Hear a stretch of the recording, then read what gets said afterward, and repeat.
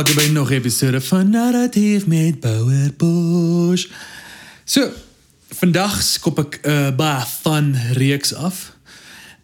Dit is die volgende drie episodes is saam met die ouens van Straatligkinders. Nou, my agtergrond en hoe ek in die vermaakbedryf beland het is Straatligkinders. Vir die jong luisteraars daar buite.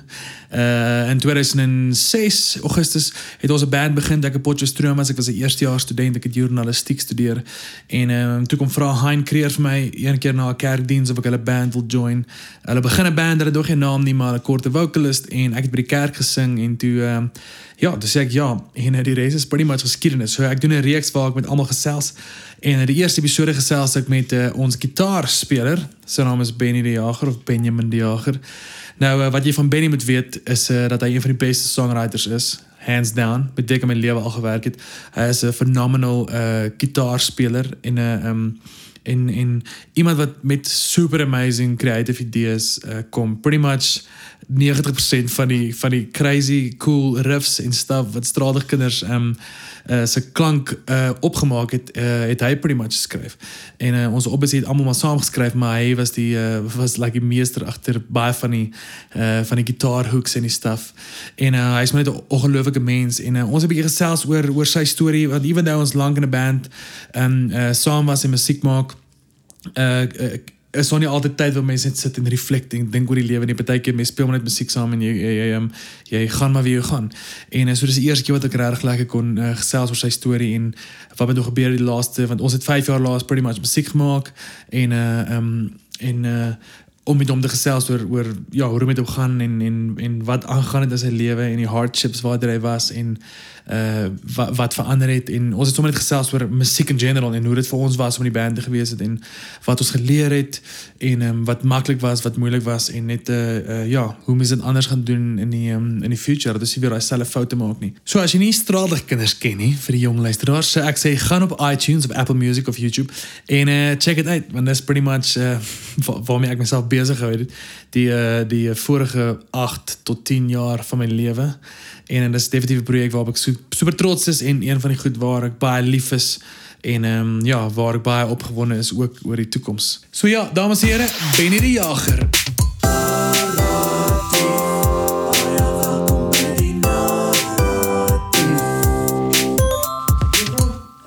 Wat? Zijn jullie al klaar? Ja, je zei maar, ja. Nou, stress. Toets 1, 2. Geen meer toets dan? Check 1, 2. Toets 1, 2. Lekker. Van great. Welkom hier op Narratief met Bouwer Bosch, Benny. Goeiedag. Verkies jy Benny of Benjamin? Ek verkies Ben. Dis dan, nee, enige iets. Ek gee nie om nie. Ek dink toe ons met Straatligkinders begin het, toe ek in die bloeisels, ek het nog vir Edouan of Rashay, weet dit design? Rashay.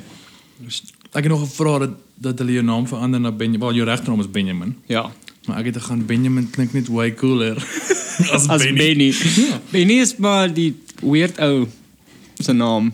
Nee, dat is expres Benny nie. Ek was dit stupid muzikant wat gegaan het. Oh, Benjamin, dit klink meer Hardcore. cool vir 'n band. Want dis is hoe mense dit neer. Maar welkom op die show. Thanks, dankie wel. Waardeer. Ek ek dink ek ken regtig, ons het lank musiek saam gemaak, maar ek dink ek ken regtig jou storie in terme van waar jy vandaan kom en wat jy groot geword het. Ek het dit as wel verdiend. Nee. Sien? Nee. Na 8 jaar in 'n band, weet ek nie waar ek vandaan kom nie. As ek daar groot geword het, sou ons nog gesels het nie. Kom ons sê so, jou ouers weet ek daar gebly. Dis hoekom ek Hulle het daar gebly, ja, maar ek was matriek gewees of uit die skool uit. Toe het hulle getrek van Potchefstroom af. Okay. Ek is gebore in Keimoes, Noord-Kaap. O, okay. Ruda Landman is ook daar gebore. Stel jaar. Ja, ek is gebore in Keimoes. Ek was seker 1 jaar oud of iets, toe trek ons Kroonstad toe. Oh, wow. Is dit 'n upgrade? Depending. Keimoes is mooi en Dis wat Derek Watt vandaan. Kroonstad, daar's niemand wat van Kroonstad afkom nie. Okay. Maar jy geweet hoe trek jy toe jy 1 jaar oud is? Ja, so iets. Ek dink ek was Okay. 1 geweest. Toe trek ons Kroonstad toe en toe bly ons daar totdat ek dink 10 jaar oud was en toe trek ons Potch toe. En ja, ek is nog steeds in Potch. Okay. Nog al die jare. So, hoekom het julle getrek? Ek weet jou pa se dominee, was dit oor dit? Yes, ja, my pa was 'n dominee geweest. Hy het Kapelaan, actually nou nie? Wat doen met die ja, hy was 'n kapelaan in die weermag en toe het hy basies uit afgetree. Toe ek dink ek was 16, 15 of 16, toe het hy afgetree. En toe het hulle is dit nie die Here se besluit of jy moet aftree as mense dominee is? well, Nee, ek joke sommer. hy was maar 'n pretty hardkoppige man, so hy het was sy eie besluite gemaak. Maar hy het daar was 'n kerk in Welverdiend, die dominee was oorlede en hy was so half 'n stand-in dominee gewees en dit het maar net so half, jy weet, op die einde van die dag uitgedraai dat hy toe nou maar net outomaties half die dominee geword vir die kerk. Okay. En toe bly hy daar vir soos flippend 10, 12 jaar langer. Maar jou laerskool, soos laerskooljare was? Ja, was in Potch, Okay. in laerskool Moorevuur. Okay. Jy was ook in Moorevuur. Nee, ek was by die park. Was jy by die park? So ek en jy, ons ken mekaar uit van die hoërskool af, maar ek en Hein en Roan ken mekaar van die laerskool af. Julle was in dieselfde laerskool. Ja. So Ja. dis die connection. Maar ek is 'n jaar ouer as jy, so ons was Yes. nooit regtig pelle nie. Ek dink dit Jy ons was mekaar maar onderhoofseun. ja, van sport. Kan jy dit glo? Nice. Ja. Maar ek dink ek het dit definitief geken nie. So, hoe was dit vir jou om jou pa hy was 'n dopper doen of wat? NG. Okay. So dis Ja, te konservatief. heavy laid back So was NG dominee. maar hoe was dit vir jou was dit vir jou weird ding om so 'n dominee se kind te wees? Nee, ek dink nie dit was weird nie, want ek ken nie iets anders nie. So dit was maar half ons het groot geword in die kerk en ons het altyd na die kerk etes en bazare en goeders toe gegaan en ons was altyd eerste daar wat ons moes tafels aandra en allerlei sulke goeders. So ja, dit was nie weird vir my nie. Dit was maar net soos hoe ek groot geword het. En so wat ek nou sê, my pa was nie baie streng nie. Wel, in sekere departemente yes, maar hy was laid back. So jy weet, ons was vry om te doen wat ons eintlik wou. Ek kon enige sport gedoen wat ek wou. Ek kon skateboard ry as ek wil. Ek kan klomp goeders gedoen het, maar so dit was nie 'n weird thing, jy weet, die kerk en Was jy elke Sondag was jy verplig om kerk toe te gaan? wel, ja, ons was. My pa het altyd gegaan en dan het ons saam met my ma gery en dan het ons kerk. Jy kon dan later gaan. Ja. Maar dis funny want my pa het al 'n paar keer met ons geraas van die preekstoel af. Regtig? Ja. Hoe was dit? Jy is stout. Ja. Ek en my broer sal vleurig raak of wat ook al en dan is hy net so van die preekstoel af. Christian, Benny. Dis great. Dat is almal net soos Dan is die gemeente verlore want daar's nie Ja. Christen en Benny in Psalms nie. Ons is besig met die Bybel uit te lees. Okay, so was jy op skool, was jy heavy into sport of meer like laerskool nou want Yes. Ek het baie van sport gehou en ek sou graag meer betrokke sou gewees het in sekere sport. Ek het rugby gespeel en cricket gespeel, maar ek weet nie, ek was nie eintlik baie goed gewees. okay. Ek was altyd maar soos die C-span Ja. back in the day. Ek het nou die dag gehoor mense sê hulle sukkel om 'n B-span te kry by hulle skool. Back in ons day was daar 'n F-span en 'n E-span. Almal wou betrokke Maar ek gewees. dink altyd mense dink as jy nou ouer is dink ek dan sê jy soos ja, laat jou kind deelneem aan alles. Laat Yes. hy blootgestel word alles, maar dan is dit soos dan kom hy in die F-span. Dan is dit so sleg vir sy selfbeeld. Dan is dit soos was dit 'n goeie besluit om in die rugby span te sit? En dan as jy wen, die occasional game wat jy wen, dan staan jy mos in die saal. Dan sê die hoof embarrassing. en die cricket F-span F, dan staan jy, dan sien almal jy is in die F-span. Ek het nooit gestaan nie. Shame dude. So waar het jou musiek ek was nie 'n passie vir musiek maar ek dink almal daai thing, was dit 'n kat? Ja, 'n kat of 'n hond? 'n kat, maar nee, dis 'n kat wat op hitte is en dit klink ek weet nie of jy dit klink soos iemand in wat SG. ja, dit is Uitgetune. crazy. So kan jy onthou wanneer musiek vir jou ek praat nie van toe jy 'n gitaar opgetel het nie, ek praat van wanneer jy begin gaan, eesie, ek vind myself in musiek. Ek is my eerste start 5, dit ek so half my broer, hy's 2 jaar ouer as ek. So obviously het hy met musiek geluister voor ek musiek geluister het. Ek weet nie wat het hy geluister altyd nie, maar dan het ek altyd geluister wat hy luister. Ja. Want ons kamers was altyd langs mekaar. Ja. En so toe het ek dit so half bietjie opgetel van hom af, maar dit was altyd 'n Boyzone of 'n Soundcheck 5 dink ek Dit was nie eens... Nee, dit is glad nie. Like rock Ek het metal nie. ja, maar toe het hy ek weet nie, hy het net oorgegaan na Metallica toe van Boyzone af. Ek weet nie wat het gehappen in sy lewe nie, maar en toe het ek half ek dink die eerste soos rockband wat hy geluister het was Offspring. En ek het Offspring toe nou geluister want ek het toe nou sy series geleen en goeders en dit is maar half hoe ek in musiek ingekom het. Want dit was nooit dit was altyd so half 'n ding van jy wil nie musiek luister nie want of jy wil nie jy het nie 'n CD player nie, want dit is weird en want jy is nog jonk en ek weet nie, dit was maar stupid. Maar toe het ek so half in dit ingekom en toe ek hoërskool was, toe ek graad 6 was, toe is ek so half 'n bietjie lost. Ek is maar altyd maar 'n bietjie van 'n outsider. Ek is heavy in my eie kop en ek's 'n groot introvert en ek is altyd agter in die ry en so aan en ek het toe nou obviously heavy uitgevoel en dit is nou toe ek musiek ontdek want cricket het toe nog nie vir my uitgewerk nie en rugby en die 1500 meter Geen meisie wil by die ou in die X-span uitgaan nie. ja Dis 'n feit. Presies.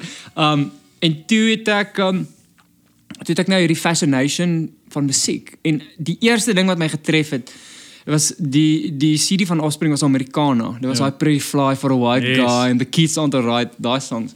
Die eerste ding wat ek gedink het is hoe doen hulle dit? Soos okay, hierdie ou speel nou hierdie thing, hierdie gitaar en hierdie sound kom uit maar ek weet nie wat ek luister nie, maar ek love dit. Ja, jy voel iets. So ek was nie soos yeah, what a tune, it's awesome. Ek was soos hoe doen jy dit? Oh, nice. Dit was die eerste ding wat ek gedink het. En toe ek dink dit was die 1999 MTV Music Awards. Ja. Toe speel Offspring live by die awards. En ek is Britney Spears. Yeah, Britney is awesome. Ek het net Britney Spears gesien het.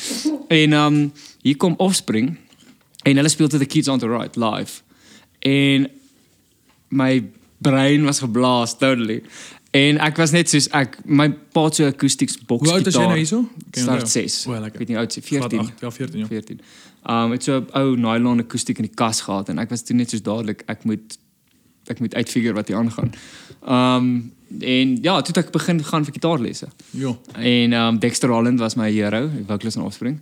En dit is maar basies hoe ek in musiek ingekom het. Ek weet nie, ek voel so half ek het iets gesoek want ek het nie lekker ingefit. Maar dis wat musiek doen. Ek dink jy vind jouself in musiek wat weird is want jy vind nie regtig mense met wie mense kan assosieer nie en jy kry nie mense wat soos jy voel oor goeders nie. So dis hoekom mense soos 'n outsider voel. Is soos is dis hoekom jy kry iets waarmee jy nie meer alleen voel nie. Musiek jy kan associate met dit. Ja. Nee, en dis hier met lyrics of met musiek is soos daai ou sê hoe ek voel. Jy as self as 14-jarige kan nie het nog nie die woordeskat om te kan verduidelik hoe jy voel nie. Jy weet jy voel weird, jy weet jy's 'n outsider, maar jy het nog nie daai woordeskat nie. Maar dan luister jy 'n song soos Kids Aren't Right, dan sê jy soos, "Oh my word, dit is ek." Hy sing vir my. Yes. Dit is Ja, soos hier dadelik met 'n song. Ja, ek dink op daai is jou brein nog nie so ontwikkel dat jy verstaan nie hierdie emosies en hierdie goed wat aangaan in jou nie. Maar dit is die ding van musiek. Musiek is 'n magic trick want jy skryf 'n song in jou kamer, jy weet nie waarheen Ekskuus, nou burp ek van hierdie Amstel Radler, hierdie ligte flying fish tipe bier wat ek hier probeer drink. Maar musiek is 'n magic trick want jy sit 'n paar note agter 'n paar lirieke en melodieë en dan het jy in mense se harte in vreemdelinge se harte en mense wat jy nie in jou lewe gaan ontmoet nie. Ek weet jy gaan nooit vir Dexter Holland 10-1 pretty ontmoet. Dalk is al kans wat iets gebeur. Dis sê hom al ontmoet. Ek weet nie of jy is te oud al. Ek weet nie. Nee, maar die punt is daai vreemdeling het 'n massive jou lewe kom verander en ek het daai stories ek voel so oor sê net maar Blink of Dashboard Professional. Maar musiek is 'n magic trick en dit is een van die enigste beroepe in die wêreld wat jy iets doen en dit raak mense emosioneel aan. Ek meen jou CA of iemand wat jou boeke doen, jou rekenkundige of jou argitek, hulle doen nie noodwendig goed jou siel aanraak en jou hart aanraak of jou denke verander nie. Yes. En dis die insane ding van en ek dink ook verstaan dit stop nie met musiek nie. Ek dink my kunste oor die algemeen. Ek dink ander mense vind dan weer in iets anders wat kreatief is, vind weer dieselfde koneksie. Ja. Ek hoor wat jy sê. Ek weet Dexter Holland het dit ook in een van sy interviews gesê, het hy gesê hy het gery na 'n winkel toe en toe stop 'n vrou en 'n kind hom en sê asseblief kan ek net 'n foto neem saam met jou. En toe voel hy ook so hy het soos hierdie stranger gevoel wat hierdie ouetjie, jy weet, Ja, ek ken sy hom. lewe probably verander het en goeders en dit was so humbling vir hom gewees. So ja, nee, dit is amazing. Is daar iets aan die, want jy het ook gesê, toe die band speel en toe sê jy soos, hoe werk hierdie, ek moet hierdie uitfigure.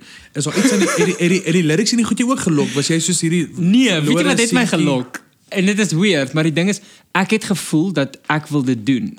Laat ek so vir jou sê, my eerste band, ek het 'n band gehad, Is hierdie nou, in school, Playtime Raid. Yes, papi, gemies, ek onthou daai band. Ja. Playtime Raid, ons was 'n band, maar niemand van ons kon instrumente speel nie. Ons het net 'n band gehad, want dit is awesome. Ja. Want dit was ons thing. Ja. Ander ouens, as jy doen whatever. Dis waar julle ingepas het. Julle Dit is vier wel, ja, dudes presies, was- dit ja. is wel. En ek dink Dit is julle A-span. yes, Die presies. band is ons A-span cricket. Ja. Maar ek dink wat my gevang het of wat my geattract het was half mense kyk op na hierdie ouens en dit is so half 'n ding van, jy weet, byvoorbeeld ek is verskriklik mal oor cricket en ek het altyd gedink, wow, ek wil eendag 'n cricketster wees. Want mense, jy sien die ouens op die TV en jy weet, dit is amazing, jy kort 4 lopies van een bal en dan Ja, ja. slaan jy 4 en dan sit jy amazing, jy's 'n hero en maar ek het al daai konneksie gevoel Wow. toe ek hulle sien, toe dink ek, wow, dit is awesome, ek wil dit doen. Ek wil weet hoe daai instrument so speel en hoe dit werk. So ek weet nie, dit was seker nou maar net 'n ding van wat jy doen as jy Maar die mense, ek onthou Playtime Raid. Het julle by 'n skoolfunksie gespeel? Was dit 'n geesvang of 'n ding? ja. Ons het by 'n sokkie gespeel. O, ja. En toe het ons ek kan nie onthou wat jy dit genoem het. Maar By die inter dan kom die Ja, prefekte en geesvang, praat ja. hulle en dan ja, dat was dit daar gespeel. Maar mense het daai gedig hou, want die ding is, niemand het musiek gemaak nie. So dan was dit soos, oh my word, ons skool het 'n band. Ja. Daar was baie, ons het rugby speel en cricket en netbal, whatever, maar Ons het jou voorbeeld gevolg. Ek het vir jou gekyk toe jy buis gespeel het Wel, ons is- saam met ek weet jy het ook 'n band ja, gehad. so Frans Mulder, hy was in my jaar in matriek en dit was die eerste jaar van Idols. So Heinz Winkler, hy was in Idols. Heinz Winkler wen na 'n jaar Idols en Frans Mulder kom 6ste en hy was in ons matriekjaar. Toe kort hy 'n band om te speel. So toe's ek op buis, Johan Lamprecht wat nou Yes, ek onthou. hektiek oogspesialist. Hy is een van die slimste What? oogdokters in die land. Awesome. En Ludolf Miller wat nou 'n pilot is. Dit was Ludolf op die drums. Hoe cool is dit? En ons drie, ja, en toe het ons 'n show gedoen in Rustenburg, die hoërskool Bergsig, ek weet dit nie. Toe het hulle hom geboek vir Frans so genooi om te kom speel. En toe, want daai tyd was die eerste Idols, so almal het bietjie publisiteit gekry of jy nou nie gewen het of nie. Gehad, En ja, en toe jam ek buis, dis om by my begin het is buis ook, maar maar jy het op 'n skool ding gespeel. ons het in skoolrokke Ja, dit was dit gewees. Ons Karen Ek kan Zoid onthou, se ja. Afrikaners is plesierig, ja. Ek was naar 9. O ja, ons Ja, ek was naar 9 en ja, dit was Dat was goed. Ek dink ons het net soos 1 of 2 keer. Maar kyk, die eerste as jy vandag in 'n skoolrok optree, het jy al die social media warriors op jou, want dit is nie meer aanvaarbaar nie. Okay, cool. So toe kom jy by hoërskool te figure jy die gitaar uit, toe jy in Playtime Raid. En wanneer het jou tweede band was wat? Bedlam, ja. So wag, wat het gebeur met jou in terme van Playtime Raid? Is Kyk, dit ons was die skoolband en ons het flippin songs geskryf en dit was horrible. En ons het gerekord in WL was die ou wat gesing het, sy garage en dit het terrible geklink. Maar ons het nie geweet wat ons doen nie. Ja. So maar dit was fun want jy Ja. rekord in jou band en jy drink Hunters en ja, en dit is hardcore en jy kan vir almal sê jy's in 'n band. Dit is amazing. Ja, En het jy toe- shows? Nee. Maar jy's in 'n band. Presies, ja. En toe obviously, toe is dit nou die einde van hoërskool. O, so toe die band kan ek maar net. Ja, en toe het wel gaan swat en ek kan nie onthou presies wat het alles gehad. Ja. Gerard ons drummer, hy het ook gaan swat. Ja. En lewe toe, het ja, en toe kom dit nou half tot 'n einde toe, maar ons het die laaste, ek kan nou nie onthou of was daar 'n show of wat het gehappen nie, maar ons het toe nou 'n bassist gekort. En dit is toe ons vir Hein gevra het. Want wat gebeur het is WL was ook dink ek by die park gewees. Ja. En hy was vriende met Hein en Roan gewees of nie of hy het hulle geken. En WL sê toe nee, maar hy ken 'n ou wat byspeel. En toe is dit Hein. En dis toe nou die eerste keer wat ek vir Hein ontmoet. O, na skool in die band. Ja. O, dis great. Ja. En dis funny want die ding is Roan het die deur oopgemaak en WL sê vir my jy gaan nie hulle twee uitmekaar kan ken nie. En toe Roan die deur oopmaak, toe sê ek so van jy's Roan. O, nice. Ja. So toe is daar 'n instant connection. Ja, want ek soek nie vir jou nie. Ek soek vir hy. Ja. Dis daai connection. So ja, dit is toe ek vir hy ontmoet het. Maar wat het jy na skool gaan doen? Jy het ook gaan studeer. Ek het geswat by Vuzulela College. Okay, maar wat het jy gaan... Ek weet ook hoe lag ek nie. Ek lag net omdat jy dit nou weird maak. Maar dit is 'n legit college. Was ek daarmee? Dit was Is dit 'n nie? legit college. Dis nou 'n dog show. Hoe is dit? Ek weet nie of ek dit mag sê. Nee, wat is jou opinie? Well, Ek was lank nog dom. Ja, okay, kom ons los daar. Ek kan nie onthou wat ek geswat het nie. Ek het iets geswat en toe change ek rigting. Ek was geskort uit die Hoekom? Ek het nooit opgedaag vir klas nie. Okay, so dis nie 'n ander ja. dodgy rede nie. Dis probably hoekom ek sê dis 'n dog show. Maar basies wat gebeur het is ek het so 'n jaar en 'n half kursus gedoen het. En toe vat dit 5 jaar. Dis okay. So, dit is basies wat ek toe nou gedoen het, maar dit is nou toe ons ek het toe nou 'n band begin, ek en Hein en Roan. Nee, nie Roan nie, ekskuus. Dit was nog nie Roan se beurt nie. Ek, Hein en ons ander drummer het toe nou net 'n vocalist ingekry, 'n ander vocalist ingekry en toe het ons 'n nuwe band begin met die naam Bedlam. Maar Bedlam, ja. Bedlam was bietjie meer hardcore. Ek het maar wag, wie was die band? Dit was jy, Hein? Ek, Hein, Gerard Deploy en Mani Lemmer. Maar okay, Mossel, waar kom Mossel? Mossel was die eerste bassist van Playtime Ride. Hy was saam met ons in die skool. O, natuurlijk. Ja. En ja, toe het ons nou Bedlam. Okay. En toe het dit ook seker vir so 2 jaar So was die music ding vir jou so in terme van die akademie, wou jy nie swat nie? Nee, glad nie.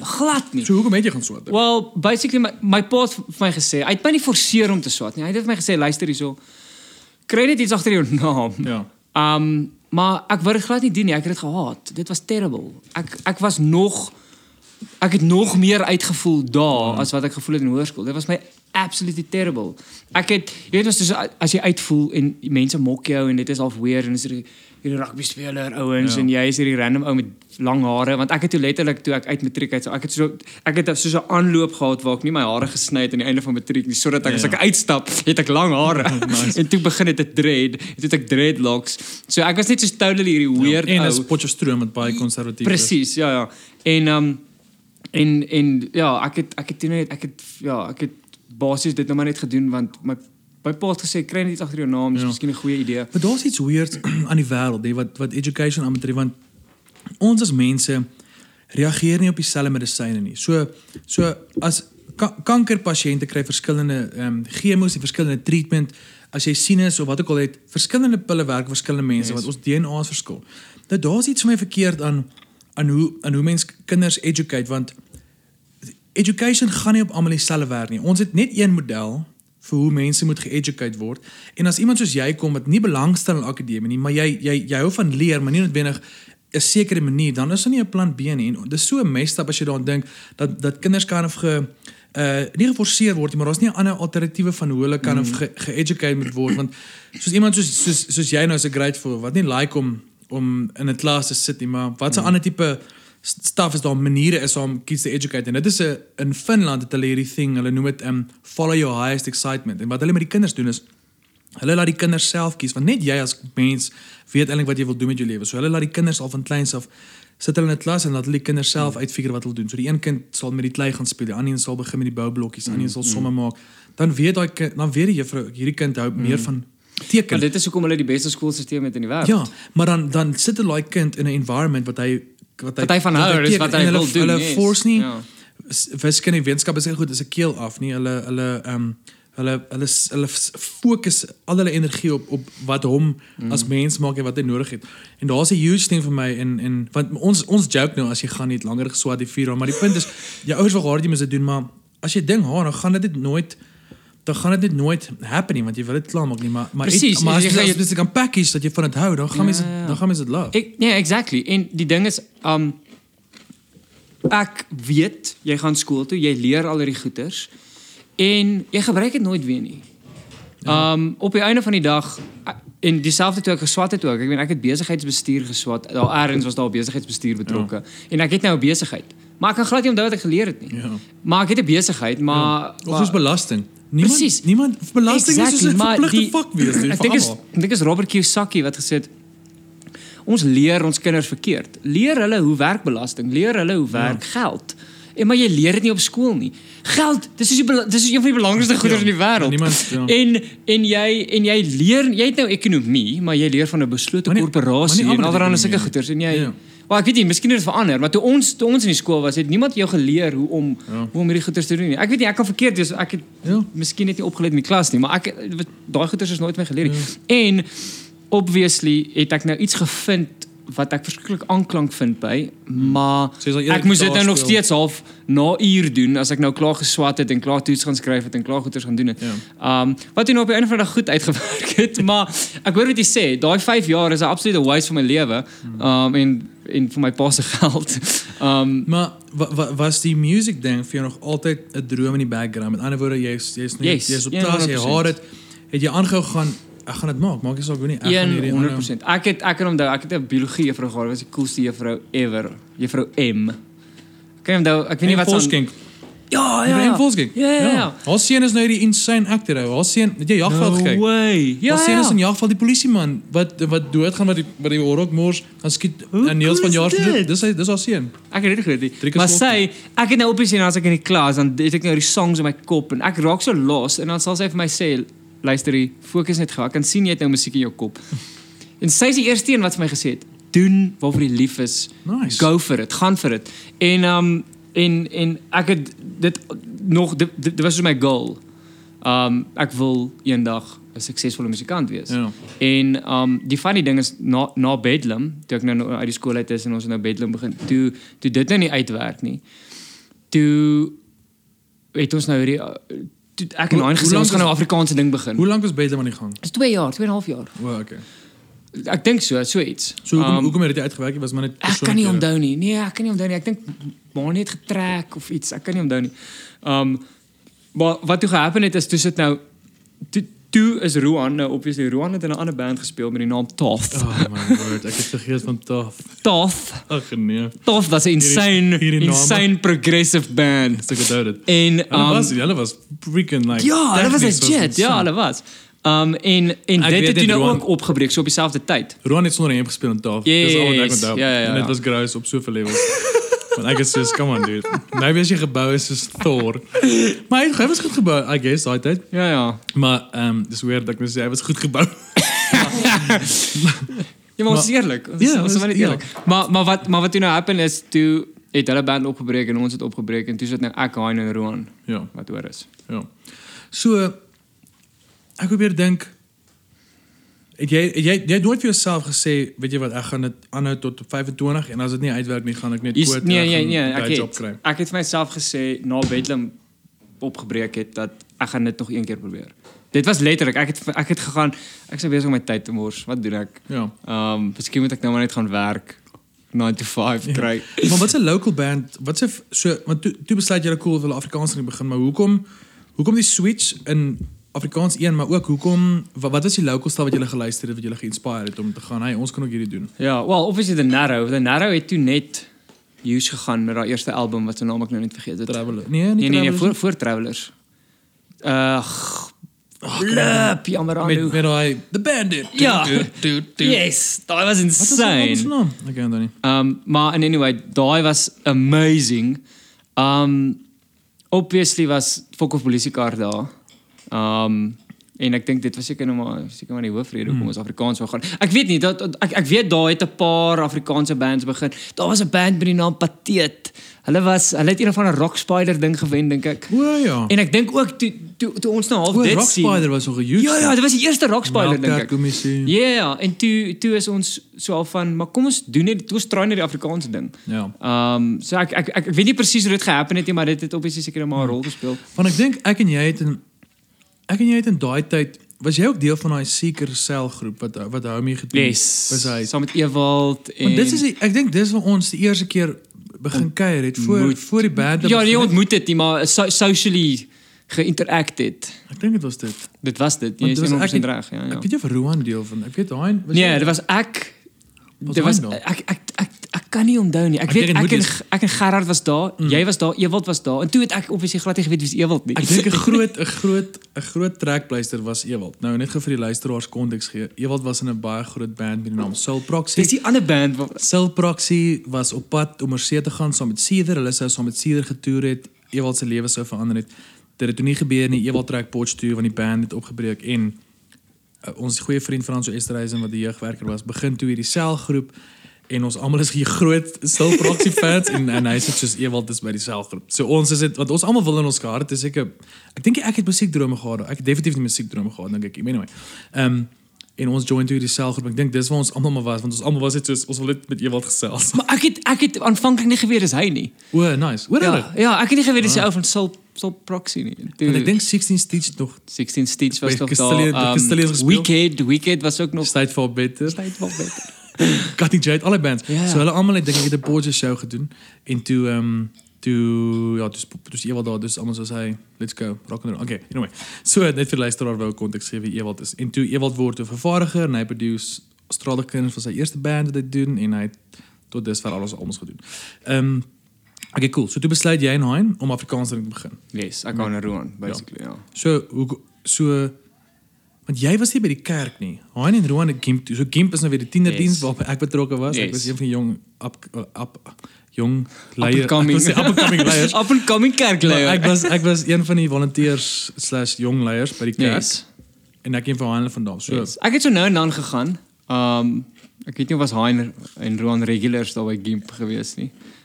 Wat sy naam toe verander het na ruk, want Gimp is blykbaar iets. Nee, dit was Gimp. Ja, nee, maar Gimp het hulle naam verander want Gimp blykbaar beteken iets weirds. Nee, ook. Man. Ek weet nie van dit nie. Ek onthou net God in Me project, maar ek kan nie onthou die naam van dit. Well, okay. Maar anyway, ek kan nie onthou dat ek jou by die kerk ontmoet het nie of gesien het nie of ek het maar net onthou Hein het gesê dat jy is daar. En jy is in musiek en jy sing goed. Eerder. Sing goed. Ek dink Hein was dronk by die kerk. Maar, ja, Hein sit hier agter ons. So ek wil weet, hoe was daai gesprek om my te nader, want dis wat gebeur het. Hein het toe na 'n kerkdiens na my toe. Hein het net 'n voorstel gemaak. Hein het die voorstel gemaak en gesê, hoorie, kom ons skryf 'n Bouwer. En obviously as ek sê, ja, Bouwer, love. Kom ons vra hom en aanvanklik het ek gedog jy gaan nee sê, jy gaan soos wees uit die kinders. Maar kan ek vir julle sê, so, ek praat nie met jou Benny, maar yes. Hein sit hier agter my. Maar my issue nog altyd in die lewe is ek sukkel om nee te sê. So ek het ja gesê. Jy wou eintlik nee sê. Nee, maar ek dink nie dis 'n ding wat ek sou voor nee sê nie. Ek dink net ek het ja gesê sonder om te besef wat gaan gebeur, want met ons eerste oefeninge was ek regtig soos in, want die eerste song, ek onthou die eerste song was Beskermer, wat ons die musiek voorgespeel het. Yes. Ek dink, ja, ek het nog, julle daai musiek klaar gehad. En ek onthou dit was die eerste song, en ek onthou die eerste oefening was vir my soos, yes, okay, dis nie regtig die goed waarna ek luister, want ek luister pretty much net soos Dashboard Professionals, en ek gou van Blink en baie punk stuff, en julle doen harder goed, want ek het baie saam na Bedlam en Toth shows toe gegaan.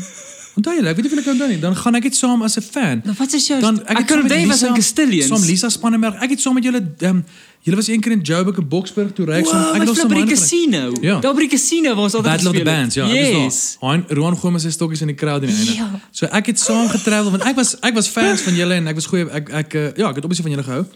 So ek het nie van die musiek gehou wat julle gepitch het vir Australiese kinders in die begin nie. En sorry, hier gaan ek nou weer met hierdie burp van hierdie bier. Sorry. So ek was oorspronklik soos, hierdie is nie regtig vir my so lekker as wat ek gedink het dit gaan wees nie, want die genre is nie my vibe nie. En toe ek dink na ons eerste show het dit ek dink ook maybe is omdat ek maybe begin kon help saam skryf en maybe van die goed was ligter wat ek gepitch het, I don't know. Maar ek dink na die eerste show het daai klomp stuff vir my gegaan. Serious, energetic en almal ons besluit punt. En ek dink ook daai tyd het julle al drie gerook soos stoomtreine en ek was soos eerder. Dit is so bedompig in hierdie lokaal. Almal wil elke 20 minute 'n rook breek. So ek was net soos way uit my comfort zone om soveel levels. Ja, sorry, ons was 'n klomp idiots. Yes, ons was net ons was bietjie weird. Nee man, maar daar's niks verkeerd met rook nie. Mense rook. Ek bedoel net vir my, want ek is nou hierdie kerk guy, ek sing in die kerk en nou is ek omring met ouens wat ek ken, ek like hulle, nou maak ek saam musiek, maar nou is dit soos kan jy net dalk minder rook? Ek dink ek het dit ooit soos 'n woord gevra nie, maar die punt is maar net ek was ek het ja gesê net omdat ek gewoonlik altyd ja sê en na die tyd gaan ek snap. Ek was ja gesê nie. Maar pretty much het daai ja my obviously my lewe verander. Ek dink dit is almal se lewe verander. Ja, nee, op soveel absoluut. levels. Thanks dat jy ja gesê het. Wel, thanks dat julle my gevra het. So okay cool. Toe begin Straligers. Toe hoe was daai vir jou anders as Bedlam en Playtime Riot, as so kan sê? Ek dink die eerste ding wat gehappen het is ek hoor net wat jy sê, jy was half scary en jy was uit jou comfort zone uit, maar daar was nog steeds daai, so wat jy nou gesê het, dit het geklik. Ja. Daar was iets wat gehappen het en ook net So musically dink ek het ons musically verseker, ja. Maar daar was iets anders waar jy half ek weet nie of is dit 'n besluit wat jy gemaak het of is dit iets wat jy wat jy net gegaan het, okay cool.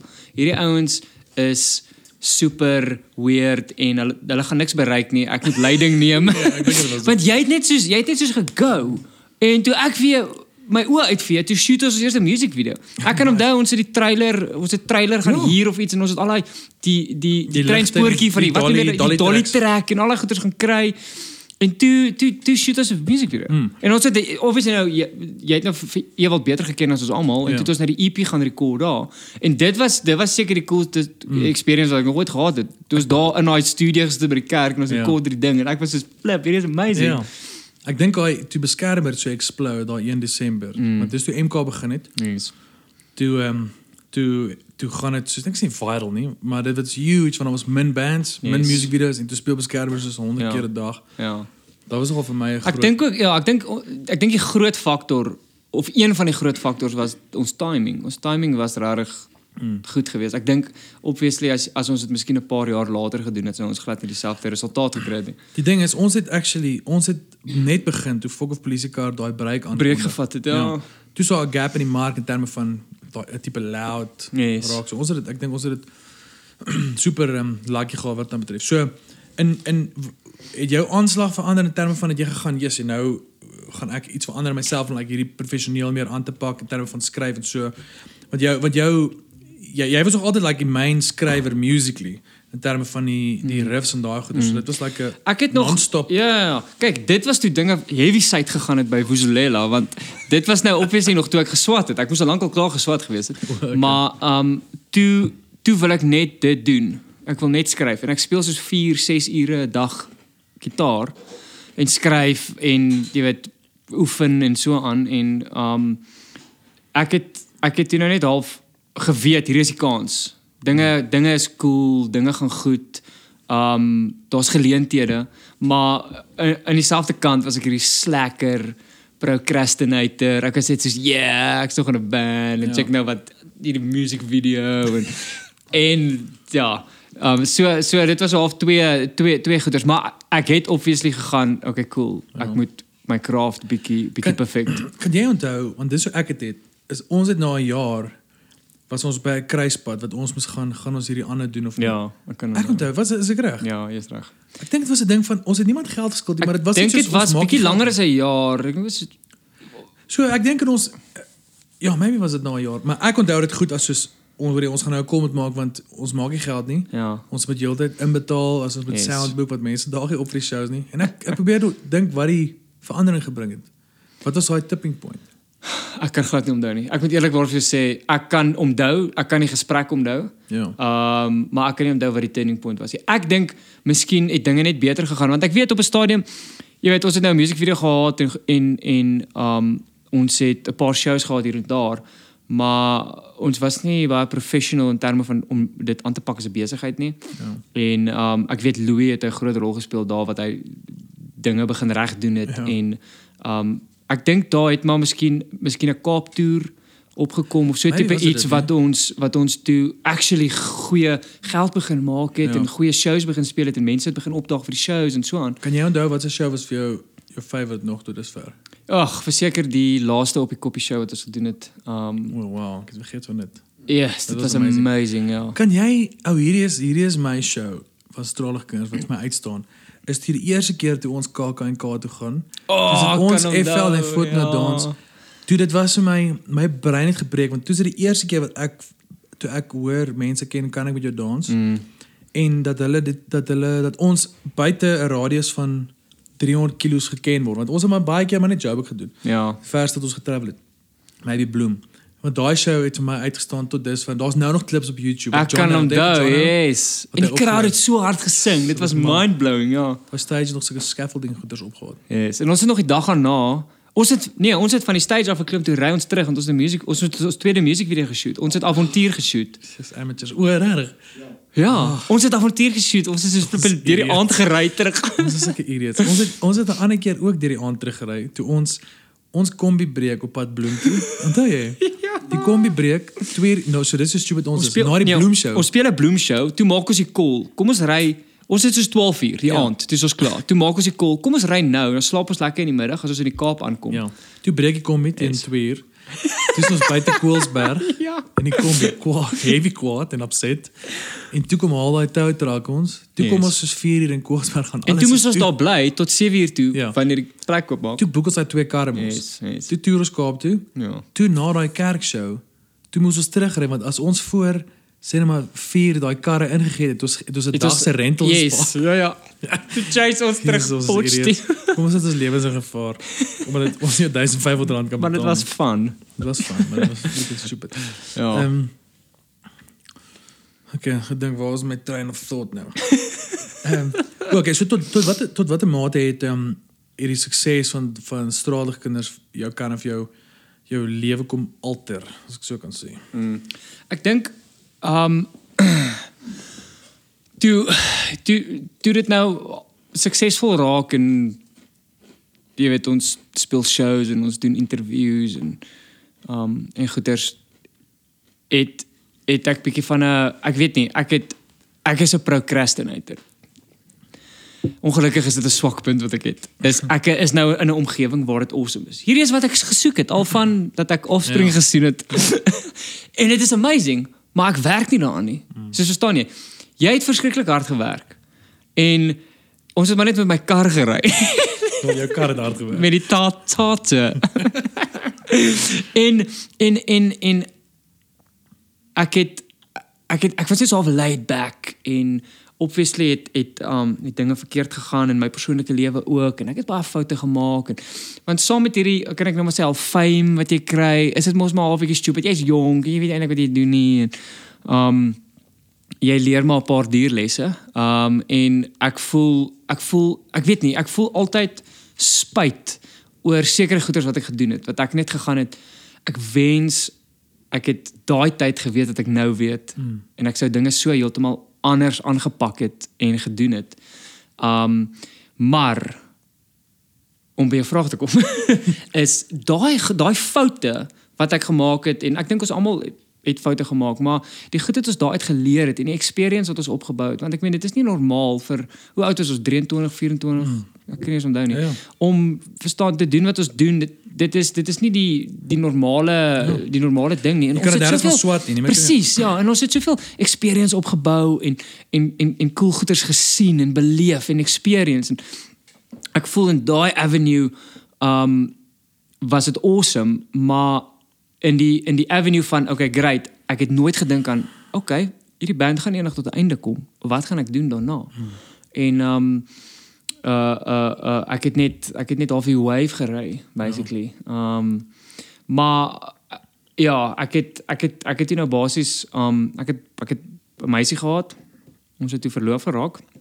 En met die band en die goeters het dit ook al 'n bietjie moeilik geraak. Verhoudings is mos maar moeilik met hierdie tipe goeters en toe 2 weke voor my troue, toe bylik. Toe sê ek soos ek kan nie hierdie doen nie. En dit was so half ek dink die eerste groot bom wat gebars het in my lewe wat ek gegaan het om my flip. Hierdie is groot, maar ek het nog steeds so gegaan.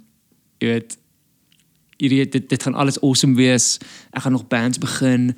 Amper arrogansie wat yes, wat exactly. Dit was 'n super arrogante, hardkoppige manier om te dink en om te dink oor die toekoms en dit het toe glad nie so uitgedraai nie. Dit was so totally regtig 'n jaar en 'n half wat regtig heavy crap was vir my.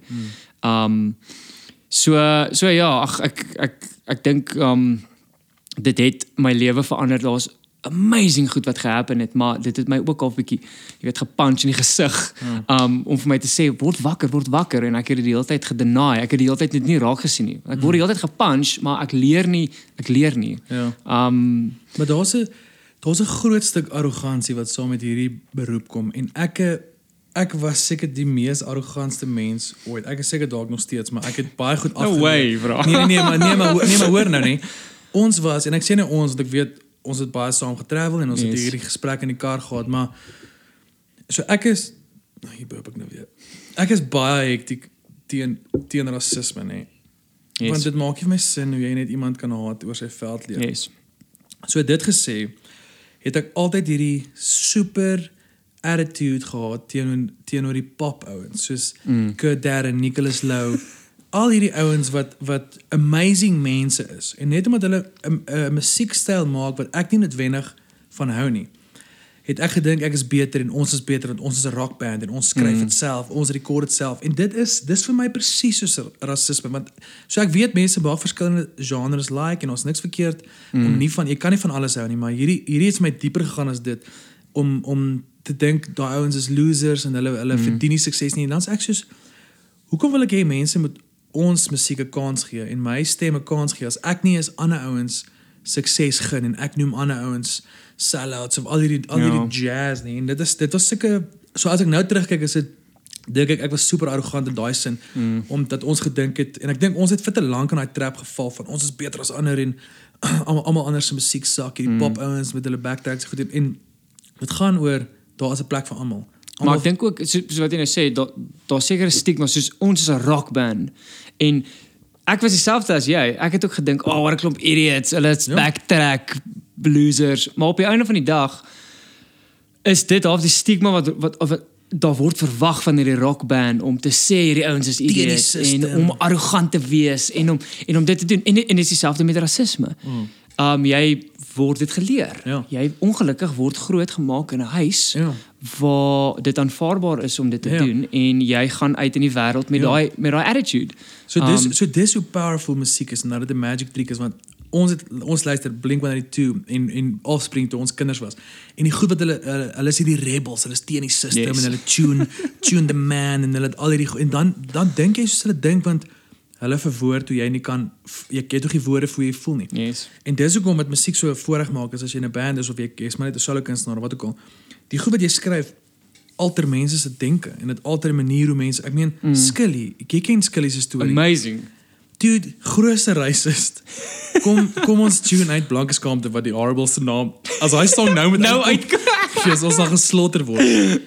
Huge racist, song kom uit, verander sy lewe, amazing mens. En dit is 'n song. Ja. Dis nie asof jy gaan sit dit en dit is net 'n song. Ja. Nee, dis crazy, maar ja, ek was ook maar, ek wil met by sê, ek was ook heavy arrogant ook jonger was. Ek dink ons almal het maar dierlesse geleer. Ons almal se persoonlike lewe het iewers ingetuimel, want dit is nie 'n normale beroep om te hê nie, dit is nie normaal om so baie te travel nie, dit is nie normaal om geprys te word nie. Dis 'n weird ding dat mense vir jou prys en vir jou skree. En mense is maar net mense, en daai goed moet mense kop te vat nie, maar vir van ons maar die ding is, maar as ek in die aande gaan slaap, dan dink ek nog steeds ek is hierdie loser. Ja. En ek dink dit is waar die arrogansie vandaan kom, is ek het maar 'n chip weg op my skouer. Ek is in hierdie band, maar ek het nog steeds half 'n kompleks of 'n selfbeeld issue, en ek dink dit is waar die arrogansie uitkom. Is as jy wil vir mense wys jy's in 'n groot band en jy wil vir mense dit vertel en jy wil hierdie arrogant rockstar wees. En dit wys jou dat hierdie goed vul nie daai leemte in mense lewe nie, want ek dink as jy jonger is, dan dink jy, ek wil net solank ek famous is, solank ek 'n liedjie op die radio het, as ek 'n liedjie op YouTube het. En die ironie is niks van hierdie goed. So musiek het ewigheidswaarde in die sin van dit raak mense lewens aan. Maar dit gaan nie daai gap vul nie. Jy gaan steeds, as die ligte af is, en die kameras gaan af en die show is verby, dan is dit jy word gekonfronteer met jouself. Daar's nie fans nie, daar's nie dis jy en jou familie. So dis maar maar ek dink ons ons almal het daai lesse geleer. Ek wil gou chat oor want ek weet jou pa is laas oorlede. Yes. Wag, is dit nou 2 jaar terug al, ja. 2016, ja. So. Maar dis een ding wat ons nou in gemeen het, en ek dink ons almal gaan maar deur moeilike stuff, maar dis een ding wat vir my dit was vir my insanely dis soos 'n motorongeluk wat jou kan 'n emosionele motorongeluk. yes, Dit ja. blindside jou totally. So hoe Ja. was daai, as jy wil sê wat gebeur het, wat ook al maar net, hoe was dit vir jou om jou pa te verloor? Was hy die heldfiguur vir jou? Was jy tight? Ja. Dit was soos wat jy dit sê, wat jy dit noem, dit was soos 'n total motorongeluk want nommer 1 ons het dit glad nie sien kom nie. En nommer 2, yes, hy was my hero gewees. My pa is heavy fun. Hy was altyd heavy fun gewees, maar heavy streng op dieselfde tyd. En hy het my hierdie vryheid gegee, maar met reëls. Hy het altyd 'n hand gehad in ons lewens. Hy het altyd half 'n holdback gehad in terme van jy doen hierdie, maar doen wat ek sê anders vat ek dit weg van jou af. Soos hy het altyd as hy kwaad is vir my, hy het my DStv betaal. Nice. Dan as hy kwaad is, dan sit hy my DStv af. In die middel van die Dan sê ek so, damn it, ek het Lord of the Rings gekyk. Maar dit was hoe hy was. En ek sal nie sê ons het uit 'n abusive huis uitgekom nie. My pa was hy het 'n aggressiewe probleem gehad. Maar hulle dit was ons het nou uitgevind. Verstaan my ma, toe my pa nou oorlede was, het sy nou met ons gepraat en vir ons alles vertel. En dit was way erger as wat ons gedink het dit is. Hulle het dit net goed weggesteek, of my ma het eintlik net goed weggesteek. My pa was in die grensoorlog, hy het bietjie issues opgetel daarso.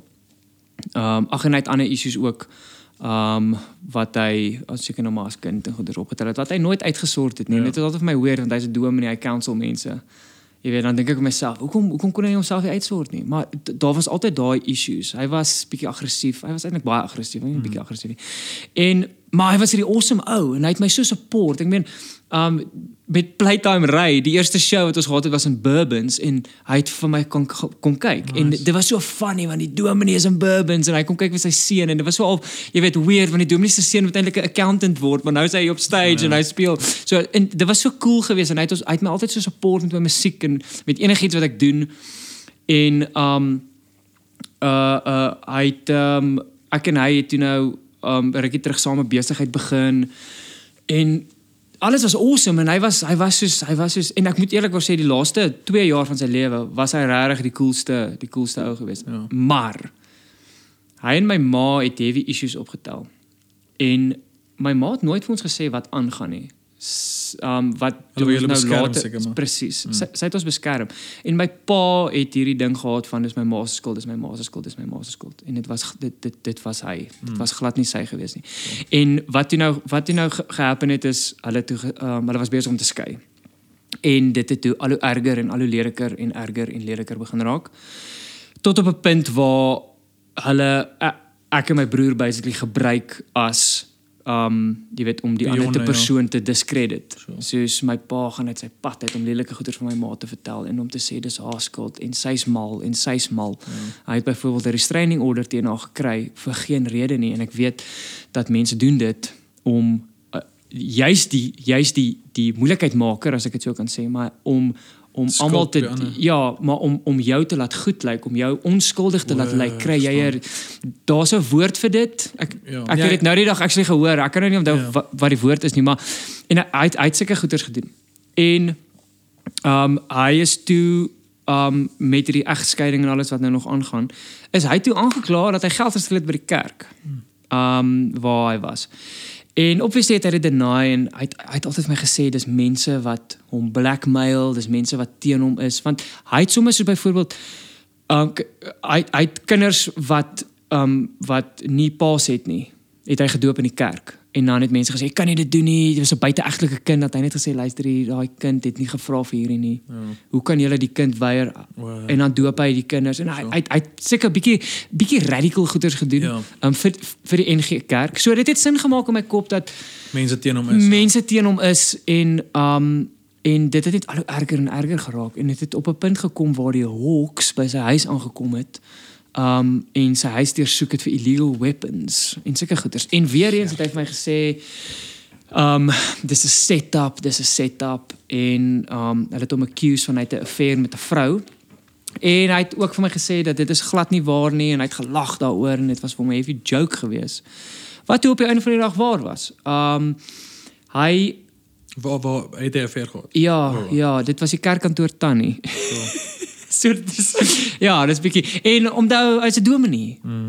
Hy's 'n dominee en al hierdie goeters het toe nou gehappen en ek was so te mekaar want my ma praat nie met my nie en ek het my ma half amper afgeskryf want ek my pa geglo. Ja. Ek het geglo my ma Hy het daar teen jou gedraai. ja. En toe het dit nou so half aangehou en dit was 'n Dinsdag aand gewees. My foon het gelei, ek het Top Gear gekyk. Dis ek gaan nie antwoord nie, ek kyk Top Gear. En daai nommer wat my gebel het was toe die dominee in Carletonville. Wat my gebel het om vir my te sê my pa is dood. En hy het toe nou gelukkig met my broer gepraat en ek weet nie lekker as ek het nou nie van my broer afgehoor het nie want my broer het in 'n baie mooi manier vir my gesê luister dit is wat gehappen het. Het hy gebel, of het hy- Nee, hy het my gebel, ja. En ja, dit was toe soos dadelik die eerste ding wat ek gedink het is hierdie mense het hom doodgemaak. So. Hierdie mense want hy het toe nou op die einde van die dag hierdie vervolgingswaansin gekry. Hy het met sy geweer rondgeloop en hy het die hele tyd gedink iemand is agter hom aan en al die goeders was opgemaak. Hy het geld gesteel by die kerk, maar al die goeders was opgemaak van mense teen hom. Hulle het net gegaan, okay, het geld gesteel by die kerk, ons gaan die hof toe vat. Wat 'n normale standaard ding is om te doen. En hy het nou gesien dat hierdie mense is nou teen hom. En maar hy is toe nou dood. En toe ons aankom toe die polisie daar en hulle het ook die speurder het toe gesê hulle vind dit suspicious. Hulle gaan foto's neem en allerlei goeders doen as gevolg van die omstandighede. Want die hele ek weet dis nou wel verdiend. En Carletonville wel verdiend is so klein dorpie voor Carletonville. Yes. Ek weet almal ken almal en obviously ken almal die dominee. So almal het geweet wat aangaan by die kerk en my pa wat ge-accused word van al die goeders. En hulle het dit toe geview as suspicious en hulle het toe nou jy weet forensiese goeders gedoen en stuff. En toe het ons gedink, ek het toe nog maar gedink hy is dood aan 'n hartaanval van al die stres en al die goeders. En dit was Julle weet nog nie hoe hy ons weet toe nog nie hoe hy dood is nie, maar daai naweek toe het ons 'n vergadering een van my pa se beste vriende wat in die Kaap bly om Leon, hulle het toe nou deurgekom en ons het gesit en toe word die beans af eintlik gespil. Toe word daar gesê, verstaan, my pa het die geld gesteel. Hy het 'n affair gehad met die vrou. En al die goeders kom uit en dit slaan my soos 'n bus, want dit is nou die goeders wat hy in my gesig vir my gesê het, hy het dit nie gedoen nie, dit is leuns, dit is, jy weet, nie waar nie. En toe is alles waar. En hulle sou hom, die dag na hy dood is, sou hulle hom gearresteer het. Die polisievrou het toe vir ons gesê, dit is ongelukkig. Wat sou gebeur het, hulle het genoeg bewyse gehad teen hom. En toe kom ons ook agter dat my ma het al lank al geweet. En toe kom dit nou ook uit dat my ma het ons beskerm. Sy wou nie vir ons hierdie goeie sê nie, want my pa het ons gebruik as 'n wedge. Ja. Basically en hy het vir haar gesê hy sal alles van ons al wegvat as hy praat. En ek is hier verstaan, ek dink het my ma soos mal en sy het ons afgeskryf en sy haat ons en sy wil nie. Maar meanwhile wil sy so graag ons sê wat aangaan, maar sy beskerm ons. En toe het al die goeders nou gehappen. Toe kom dit uit dat my pa was saam met die kerkkantoor tannie wat toe nou sy het baie groot bedrag gesteel by die kerk, sy het groot bedrag gesteel by ander mense in die kerk en goeders. En hulle het saam geld gesteel. Dit is basies waar dit op neergekom het. En hy het toe basies al sy bates en goeders in haar naam gesit. En toe sy dood en alles is in haar naam. So sy het alles geërf. Basies. Kyk, die eiendom obviously was nog steeds in sy naam, maar hy het basies geld weggesteek by haar. Hy het 'n wildsplaas gehad en hy het dit verkoop en hy het daai geld weggesteek by haar en hy het klomp geld, hy het vir haar plot gekoop. Hy was 'n redelike welaf man geweest, probably nou met al die geld wat hy gesteel het. Maar toe op 'n stadium het ons gedink, okay nee, wag, ons gaan nou right wees en toe dinge net agteruit begin gaan. En ons het toe agtergekom dat daar was niks. En toe kom ons agter dat ons skuld Absa 'n enorme groot bedrag geld. Hy het ontsettend baie skuld gemaak voor hy dood was en ons moet dit betaal.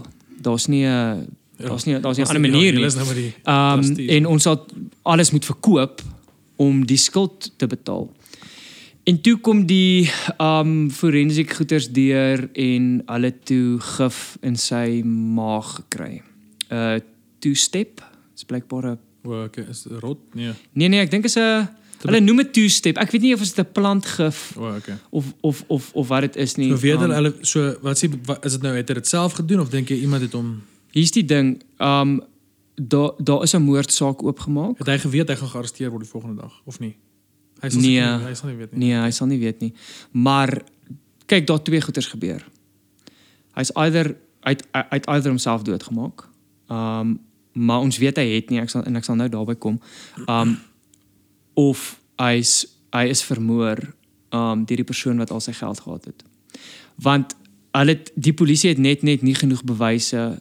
Die vrou is toe gearresteer. Sou jy in die sou jy gesteel het? Ja, sy is toe gearresteer. Kyk, sy is 'n skelm. Dit is nou maar basies, dit is nou al bewys en sy is in die hof nou en goeters en wat ons vermoed en wat die polisie ook vermoed is dat toe sy nou genoeg geld het in haar naam, toe sy nou besluit dat dit gaan nou eindig en want my pa hy het vleis ontdooi, hy het reggemaak om te eet, hy het tafel gedek vir hulle.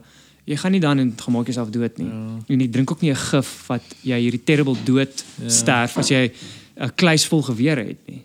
So dit was vir my weet ek hy sou ons nie gelos het. Hy sou nie my gelos het in hierdie situasie nie. Want hy was ontsettend lief vir my, nog steeds. Hy het verskriklik mooi na my gekyk en ek kon vir hom enigiets gevra het en hy sou uit sy pad uit gegaan het om vir my te doen en ek weet hy sou my nie gelos het in so 'n situasie nie te gaan well whatever, hulle gaan my arresteer. Ek gaan tronk toe gaan, kom ek pleeg selfmoord nie. Ek weet hy het dit nie gedoen nie. En so ja, waar dit op neerkom is ons boedel is nog steeds nie afgehandel nie. Ons is nog steeds besig met die boedel. Daar het 'n klomp ander terrible goeters gehappen nog ook, maar ons het alles verloor. Ons moes alles verkoop om die skuld te betaal. En ja, ek weet nie, dit is obviously om so die hele tyd te gaan, jy weet, okay, cool, jou pa is dood. 'n Paar dae later, jy's heavy hartseer en dis jou pa en dis jou hero en dan 'n paar dae later hoor jy hierdie absolute jy kan omtrent nie deel met jy kan nie omtrent die rou nie want presies, ja, jy het al hierdie logistiek om mee te deel. So jy gaan van rou na bitterheid na verslae toe, dat jy nie kan glo nie, nou moet jy dit verwerk en dan raak jy kwaad en dan so die laaste 2 jaar was 'n total, jy weet, emosionele wipplank wat gery is en want daar kom die hele tyd iets uit. Dan kom dit weer uit wat my pa het klomp ander goeders ook gedoen. Dan is dit dit, dan is dit dit, dan is dit dat. Dan kom daar nog geld by. Hy het tax evade. Ons moet dit ook betaal. En allerlei sulke goeders. En op die einde van die dag, jy weet, my ma het ook hard gewerk. Sy het ook hard gewerk aan haar huwelik en alles en op die einde van die dag sit sy met niks. So ja, dit is regtig nogal so ja, ek weet nie. Dit is so jy sê kon jy altyd gehad het om te rou dink jy of dink jy daar was nog 'n tydjie want jy moet deel met al die ander. Ek dink ek het kyk ek is obviously baie kwaad vir hom. Want hy het my betry en hy het in my gesig vir my gelieg. Ja. En hy was my hero. En dit is iets wat ek nooit sal oorkom nie. Jy weet, ek sal nooit oor dit kom nie. Maar ek dink ek het gerou, so wat ek sê, jy weet jy rou, dan is jy kwaad, dan is jy hartseer, dan onthou jy die goeie tye, dan onthou jy die slegte tye en dan kom daar nou weer iets anders by. So dit was 'n absolute dark show en die besigheid wat ons begin het was obviously dit is 'n droom vir my. Ek is 'n ongelooflike groot aquarium fan, soutwater spesifiek. En dit is toe die besigheid wat ek begin het. Ek het basically maar 'n pet shop begin. Maar dit is nie 'n safe pet shop nie. Ons verkoop nie rotte en hase. Ons verkoop hase en rotte, maar ek wonder of dit of wat nie jou pa gebeur het en die goed wat hy begin doen het of dit nie maar of posttraumatiese stres van daai tyd dat hulle moes oorlog gaan. Ek weet nie wat hulle was 18, 19 jaar oud is dit is hy hier's 'n geweer gaan fight teenoor mense wat ons gaan nie vir rede gee nie. Hulle is maar presies. En daar's so baie mense uit daai generasie wat daai oorlog, wat die grensoorlog gaan veg het, wat sulke probleme het, mense wat selfmoord pleeg en mense wat alkoholiste raak en mense wat se huwelike heeltemal uitmekaar uitval as gevolg van daai post-traumatic stress. En daai generasie is 'n generasie wat nie praat oor goed nie. Hulle deel nie jy's 'n Afrikaner man. Ja. Jy praat nie oor gevoelens nie. Jy sort nie jou issues uit nie. En en ek weet nie, dit was nou maar net die mentaliteit wat hulle gehad het.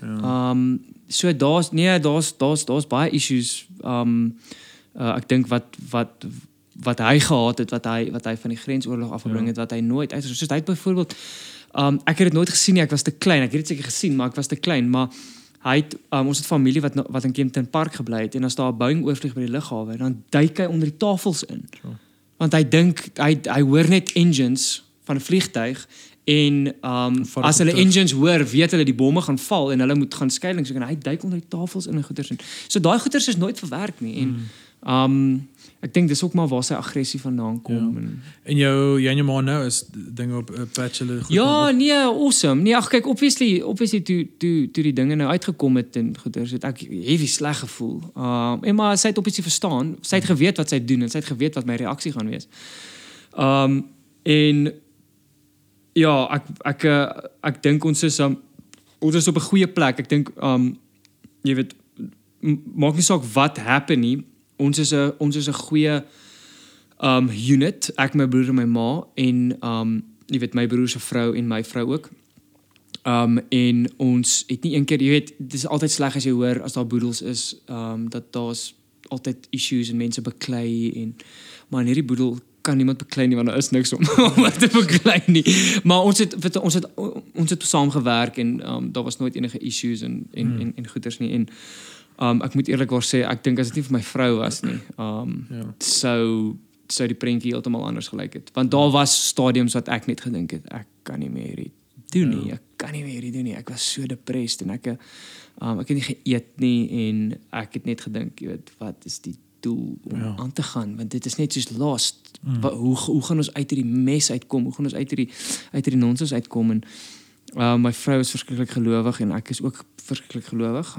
En ook nou met al die goeders wat gehappen het ek nou obviously 'n ongelooflike verhouding met die Here. Maar sy is soos next level. Sy is soos letterlik jy weet, amazing as ek kom by hierdie goeders, en sy het vir my gesê dit gaan gebeur. Sy het vir my gesê, sy droom die hele tyd oor ons moet in die bereidsposition inkom. Ons is op 'n vliegtuig en ons moet in die bereidsposition inkom. En ek het net my besigheid begin, en ek is soos, wat gaan my besigheid bankrot gaan?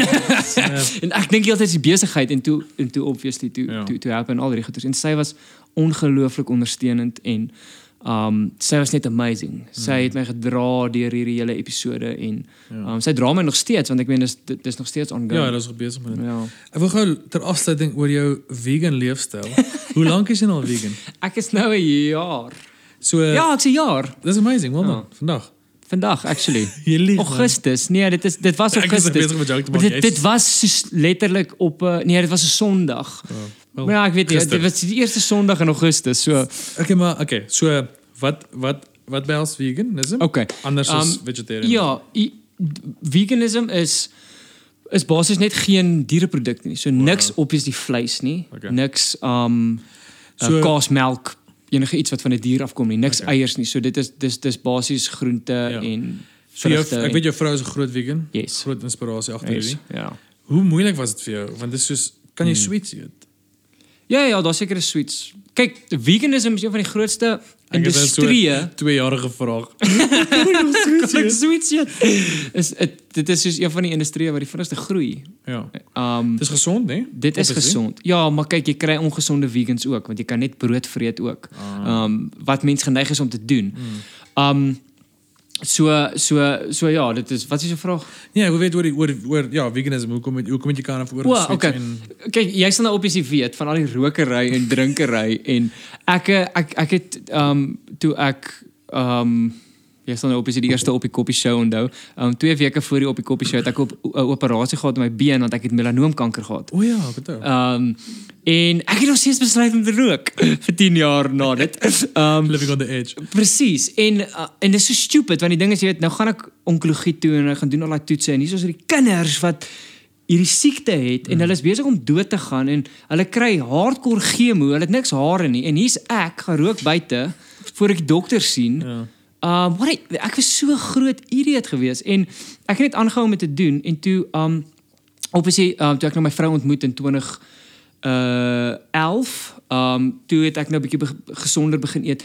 En dit is weer 'n amazing ding van haar. Sy het ook gerook en toe sy gehoor het ek het kanker gehad, toe het sy opgehou rook. Dis crazy. En ek kon nie ophou rook nie. Ek het nog aangehou rook en dit was altyd 'n struggle en 'n fight en goeters. En ek het maar net ongesond gelewe en dit het al hoe stelselmatiger het sy my half gekry laat ek al hoe gesonder lewe want kanker is in ons familie al twee my oupas is dood aan kanker.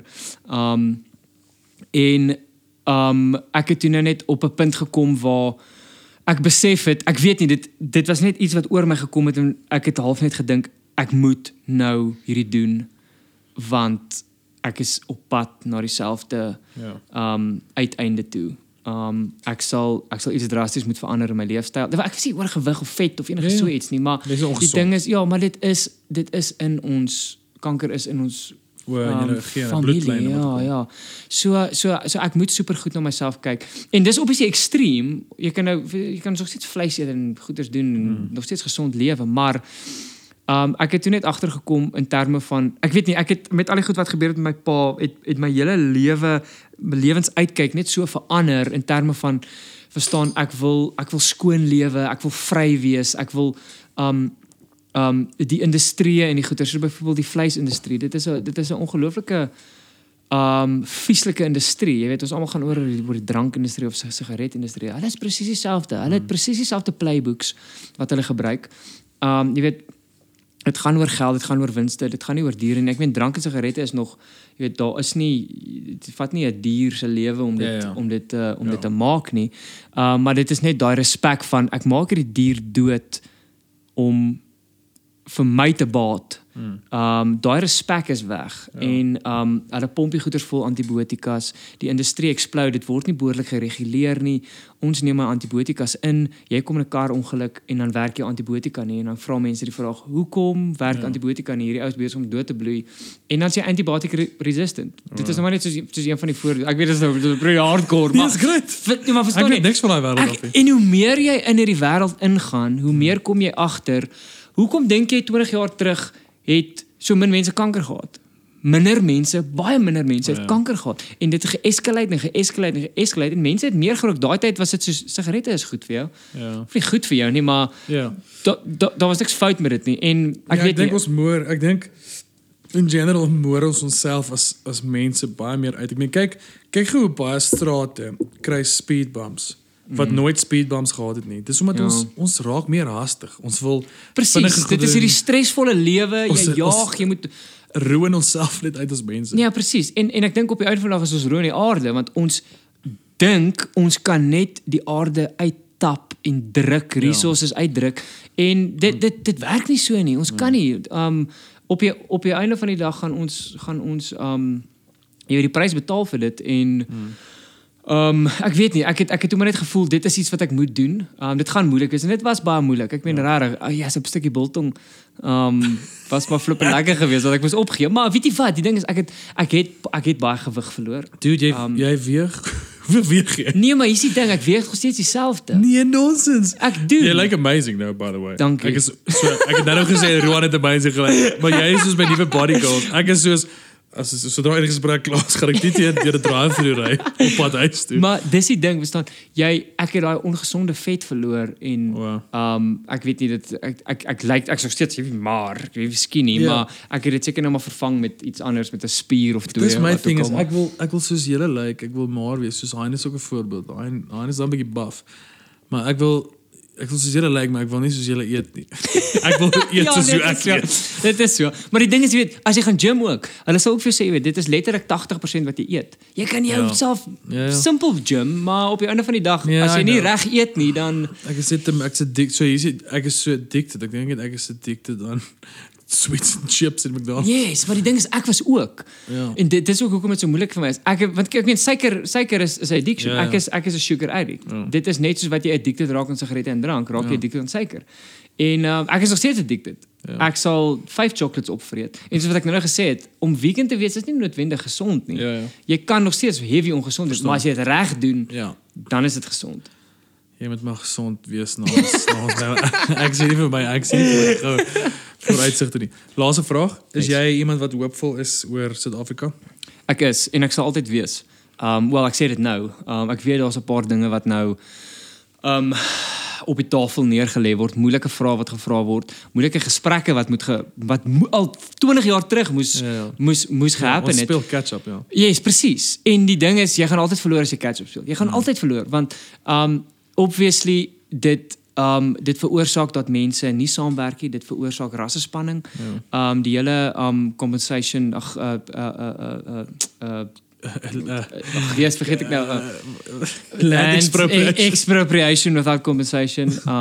Ek dink as en ook mense as hulle luister, gaan lees net bietjie meer op oor die goed. Hulle gaan nie jou huis kom vat nie. Maar weer eens, dis wat ek nou sê. Ek is positief oor Cyril Ramaphosa. Ek dink op die ou einde van die dag, as jy alles in ag neem, dink ek hy is die regte persoon wat ons nou nodig het. Nommer 1 om die ekonomie aan die gang te kry weer. En ek dink ook jy het so tipe ou nodig. Hy sal altyd ANC bly en hy sal altyd die eerste uitkyk vir die ANC. Ek dink dit is iets wat jy nie kan verander nie, maar ek dink op die einde van die dag is dit die beste ou as jy alles in ag neem. Vir die job op die oomblik. Kyk, ek back hom, want jy weet, hy het McDonald's in Suid-Afrika aangebring. Yes. So daar's my nommer 1. Ek back hom. En tweedens, hy het 'n Apple Watch. Hy is die enigste Afrika-leier, dink ek, wat 'n Apple Watch het. Dis stupid ding. En vir my is dit soos, maar dit baie westers as hy denke. Maar dit wys vir jou wat is sy uitkyk. Ja, dit is anders as wat mense gewoond is aan, en ek dink ook dis hoekom die ANC so divided is. Ek meen daar's obviously groot division in die ANC. Hy doen dinge, ek dink meer ek wil hoe kan ek sê meer konservatief in terme van wat ons gewoond is aan. Ek dink ook dit is hoekom daar baie mense is, wit mense is wat bly is hy is president. Hy het president geword. En ja, ek is 'n fan.